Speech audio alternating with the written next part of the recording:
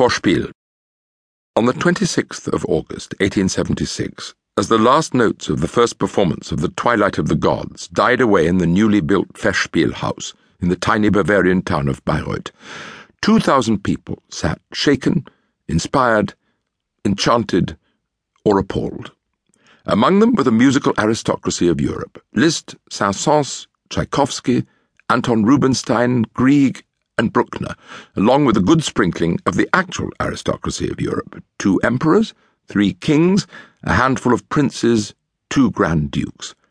All of them, or almost all of them, were swept along on a cataclysm of emotion to equal anything that had happened on stage that evening.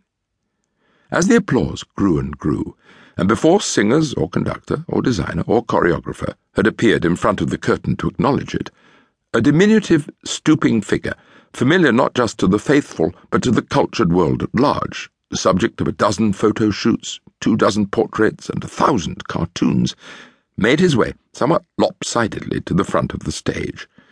His disproportionately huge head, with its madly bulging eyes, was topped by a floppy velvet cap set at a rakish angle.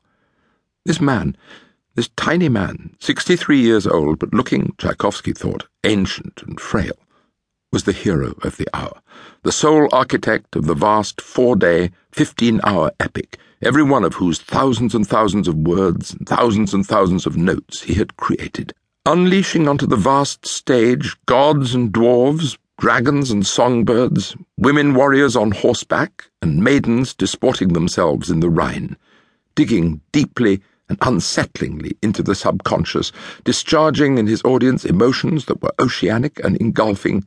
This man was the architect of all that, the architect, indeed, in all but name, of the very theatre in which the heaving, roaring audience sat. There he stood before them, the self-proclaimed musician of the future. He held a hand up, and in the ensuing silence, in the marked Saxon accent which he never made the slightest attempt to lose, he said, "Now you've seen what I want to achieve in art, and you've seen what my artists, what we, can achieve. If you want the same thing, we shall have an art." That was the way he spoke.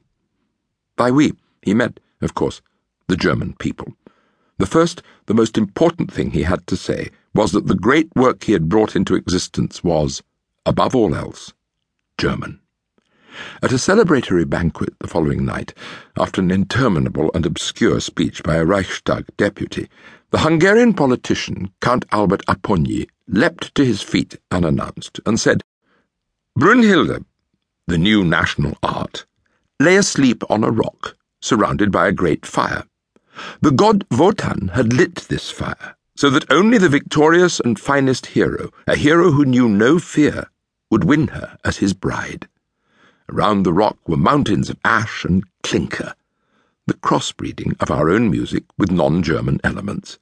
Along came a hero the like of whom had never been seen before, Richard Wagner, who forged a weapon from the fragments of the sword of his fathers, the classical German masters, and with this sword penetrated the fire, and with his kiss he awoke the sleeping Brünnhilde. 'Hail to you, victorious light!' she cried, and with her we join our voices. 3 cheers to our master, Richard Wagner! Hip hip!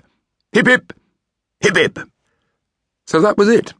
Wagner was the hero of the newly unified German Reich, which had come into being just 5 years earlier, and his music was its music. Many people, including many Germans, felt very uncomfortable about this new Germany, and the Ring of the Nibelung seemed to embody, in its grandiosity, its self-celebrating Teutonic tub-thumping, its primitivism, everything that worried them about it.